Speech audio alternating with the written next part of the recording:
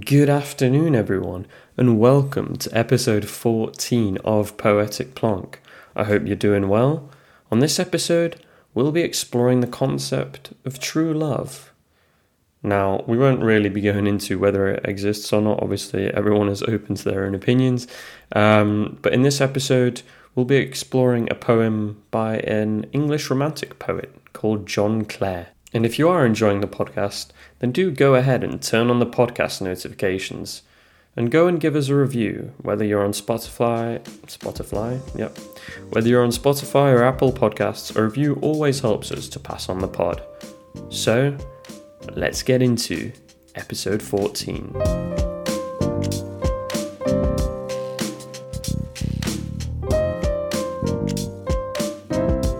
So today, we'll be exploring an English romantic poet called John Clare and his poem True Love Lives in Absence.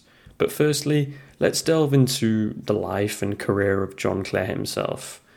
John Clare was born in the British countryside of Northamptonshire in 1793, and he went on to become one of the most renowned poets of this period for his romanticism of not just the English countryside, but the industrialization that came along with it and disrupted the English countryside at that time, in his opinion.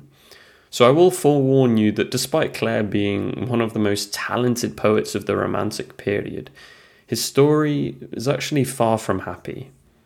Clare's childhood was actually action-packed, and whilst still a young child, he assisted his father as a farmer on their farm. He worked as a gardener, enlisted in the local militia, and gave camp life with gypsies a whirl, and even worked as a lime burner. And upon research, I had no idea what a lime burner was, but a lime burner is a person who burns limestone to create lime, essentially. But unfortunately, Clare's life as a poet did not begin on a happy note. His first poetry collection was brought to life due to financial struggles and difficult circumstances. He actually offered his first poetry collection to a local bookseller in an attempt to prevent his parents getting evicted from their home. In the first collection, Poems Descriptive of Rural Life and Scenery, was highly rated at the time, and that same year, in 1820, Clare went on to marry Martha Turner. So as we can hear, it was quite a quick turnaround from Clare having financial struggles and having to save his parents from getting evicted from their own home to selling his very first poetry collection, being able to earn enough from that, save his parents, and then go on to marry his girlfriend, Martha Turner. And if we fast forward a few years, once Clare and Martha actually began raising their children, Clare began to have a feeling that he was being torn between two loves in his life, the city and the countryside. He was very much torn between the hustle and bustle of literary London and the serene countryside where few people actually knew how to read. He was torn between the need to write poetry and the need for money to feed and provide clothes for his own children. The constant struggles and pressures ended up taking its toll on Clare's mental health. He actually developed severe depression, which only got worse after the birth of the family's sixth child. The contributing factor of his depression at the time was actually that his poetry was not really selling well, so the family was heading back into a financial depression as such. And even his last piece of work that came to fruition, called The Rural Muse in 1835, it did gather some support from critics, but unfortunately, it still wouldn't help him to support his family and be rid of the financial struggles they were facing. So to cope with all of this depression, not only financially but mentally, he decided to turn to alcohol, which led to alcoholism and, in that sense, more erratic behaviour. And after verbally abusing his castmate on stage during a production of Shakespeare's The Merchant of Venice, friends and family of Clare's convinced him to seek help at an asylum. And in those days, an asylum would have been the equivalent of a mental health hospital, but naturally the conditions would have been significantly worse than they would be nowadays due to, basically little to no health regulations and virtually no safety standards at the time. So Clare ended up spending the latter years of his life in and out of various asylums. He would go home to his family, but he wasn't really present. He actually went home one time believing that he was married to his childhood love rather than Martha, which must have not only been difficult for Clare naturally, but also his kids who were seeing this all unfold before them, and naturally his wife as well, who was basically had to witness the capitulation of not only her husband, father to the children, but also, on a simple basis, the person she loved the most. And in his final years, Clare was at the Northampton General Lunatic Asylum, which, upon doing research, I think the names of these places really emphasize how negative society looked at these people. To essentially call a mental health hospital or any sort of place where they would want to take care of people with, well, not necessarily depression, but just any mental health issues, that they would call these people lunatics. It seems very condescending, but also infers that there's not really any hope left, because if you think of a lunatic, well, in my mind anyway, you would kind of refer to someone, I mean, he's not really a true character, but someone like the Joker in the Batman movies, with his erratic behavior, and at that point, there isn't really any rehabilitation. So I think at that time, when they called a hospital a lunatic asylum, it does kind of show that they have a negative perspective on people's rehabilitation, that essentially all hope is already lost. So if we go back to Clare and his time in the Northampton General Lunatic Asylum, in this period and in this location is actually where Clare wrote what would go on to be his most famous poem called I Am. And in this poem, Clare captures how it feels to feel lonely and alienated from life. He states that he exists, but his existence is of little interest to those around him. But today, we'll be exploring a poem Clare wrote about love, true love. So albeit his story and his poems can be quite sad and depressing, today's poem will very much be optimistic and we'll be exploring true love, as I've said. But before we move on to the poem, it's very much important to recognise the climate he lived in and how that influenced his poetry. So living in the 19th century in England meant significant change back then, regardless of whether you lived in a city or deep in the countryside. The Industrial Revolution was in full swing, and this meant a lot of agricultural workers would move to cities to follow the factory work where the money was to be had, essentially putting agriculture on the back burner. And naturally, growing up as the son of a farmer and also helping around on the farm meant that this change deeply distressed Clare. I mean, as a whole, it was a lot of change for everyone to move from deep in the countryside to a city if you were going to take part in the Industrial Revolution. But for someone who grew up on the farm and very much had a lot of his first memories influenced by life on a farm, it must be very difficult to see agriculture and the agricultural industry in Britain plunge into a significant decline at the time. And Clare's early poetry actually focused on nature and the ever-changing seasons that we witness. He celebrated the certainties that nature brings along with it. It's a safe space for animals, and nature's also on a simple level where crops can be grown and harvested, which enables farmers to earn their money.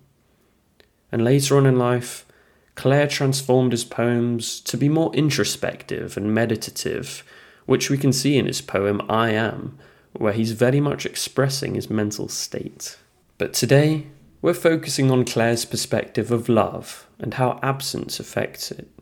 So, without further ado, this is True Love Lives in Absence by John Clare.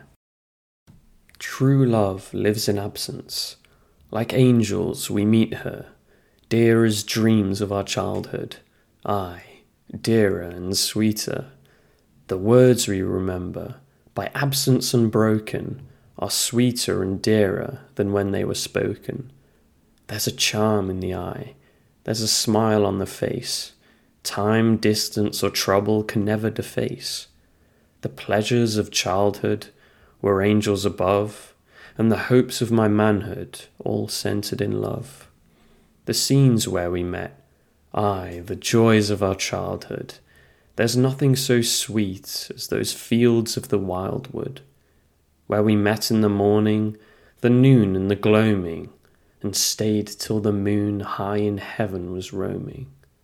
Friends meet and are happy, so are hopes fixed above, but there's nothing so dear as first meetings of love. So I think as a whole, this is a poem that a lot of people will be able to relate to, even if it isn't necessarily through romantic love, but familial love. Now it's clear that the poem is definitely written from and for a romanticism, but the overarching message of the poem is that we appreciate love more when we aren't directly in the presence of it. Now we tend to miss family and friends when we're not with them, but naturally, when it comes to a relationship, missing that person when we're not with them is on a whole different level, basically on a different floor if we want to speak about it metaphorically. So let's explore Claire's poetry as to how the absence affects him. The words we remember are sweeter and dearer than when they were spoken. This line emphasizes the power of words, but more importantly, the weight that words can carry when they're spoken by someone we love. Sweeter and dearer than when they were spoken. Naturally, in the present and in that specific moment, we do value the words when we hear them. But if we remember them to this day, then that truly shows just how much value we put on them and how much power they carried at the time and still do. So in that sense, this line delivers its purpose perfectly by reminding us exactly how much value we place on words that are spoken to us. And naturally, we also remember various bad things that are said to us. But that's not what this poem is about at all. By absence, unbroken, shouldn't of course be forgotten when exploring this stanza. This line itself ties the whole stanza to the overarching meaning of the poem, that not even the absence of someone can harm or jeopardize the value of the words that were said to us. And this links nicely to the overarching and overall structure of the poem. So I'd just like to go through each stanza bit by bit to explore that structure. And in the first stanza, Claire talks about the way that we perceive the person, the one that we hold closest to us, dear as dreams of our childhood.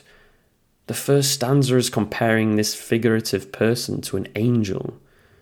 And then when we move on to the second stanza, Claire goes on to emphasize the power and the value of the words of this person, that despite their absence, we will always remember certain things they said. And then if we pivot onto the third stanza, in my opinion, it explores certain characteristics or visual things that we remember, such as their smile, that are naturally timeless because we'll always have that image in our head and have the imagery of specific memories that we shared with them. So I think this is also the first part in the poem where we explicitly are given imagery to relate to. For me, it's the easiest moment to relate to the poem, as it's where you're emotionally able to connect to the poem itself. Now, as a reader, you can connect this stanza naturally with a certain person, which enables an instant connection with the poem, and that's exactly what it does perfectly. Trouble can never deface. This line explores that even if we relate a lot of bad or certain bad connections to a relationship, we can still remember their smile, as it's a memorable thing. Even if we've been through a lot, the timelessness of this memory, or more specifically imagery, will stay with us for years to come in their absence. And the fourth stanza then goes on to talk about the significance of love in adult life. Now, when you're a kid, you obviously listen to fairy tales, Disney, or whatever else, where certain figures are significant to you. But naturally, you've never personally experienced loving someone else in a romantic sense.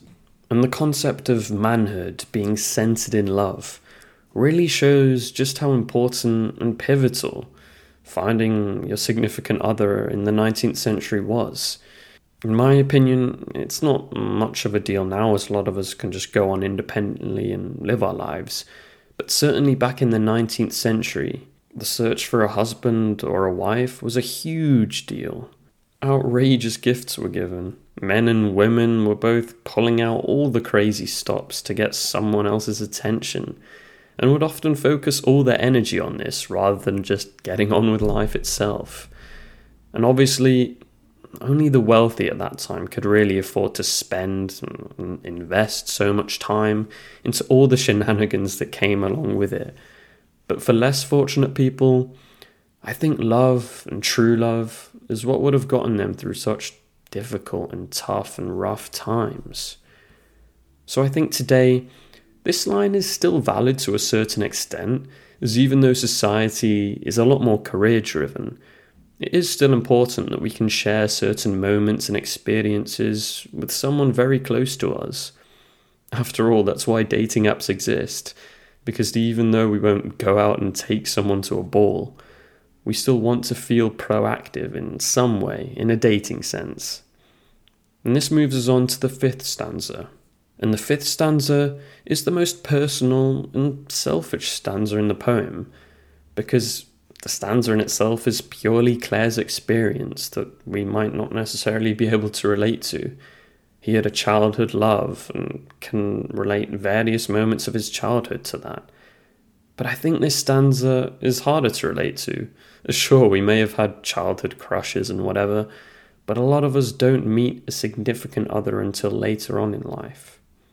So this leads us on to the penultimate stanza of the poem, the line, "Where we met in the morning," and it ends with, "and stayed until the moon, high in heaven was roaming."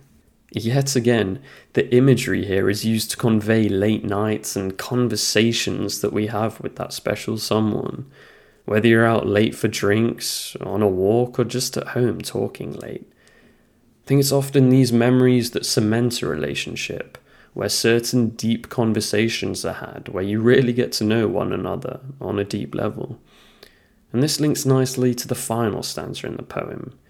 "Friends meet and are happy, so are hopes fixed above, but there's nothing so dear as first meetings of love." First meetings of love will hold multiple or even several different meanings for each of us. It could be that first glance and eye contact, first few dates, or even just the circumstances in which you met. I think here at face value, it's clear that Claire is delivering his message of the significance of that first time meeting someone. You're not just meeting anyone, of course. But if you think back to a certain person, if you're currently in a relationship, then the first time you met your partner, and if not, then whoever else comes to mind. The fact that you remember your first memories or months of life with them shows how significant love is in absence. Because whether you are in a relationship or not, being able to have such vivid and happy memories of those times shows the power of love and how much absence plays a role in that. But in my opinion, I think absence has two effects on love. As the poem explores, one side is naturally that we form stronger memories and attachments to this person, and in that sense have a deep love and connection with them. But I think the other side of the coin is that absence also enables reflection, as it can cause someone to reflect and think whether this is the person that they really want to be with.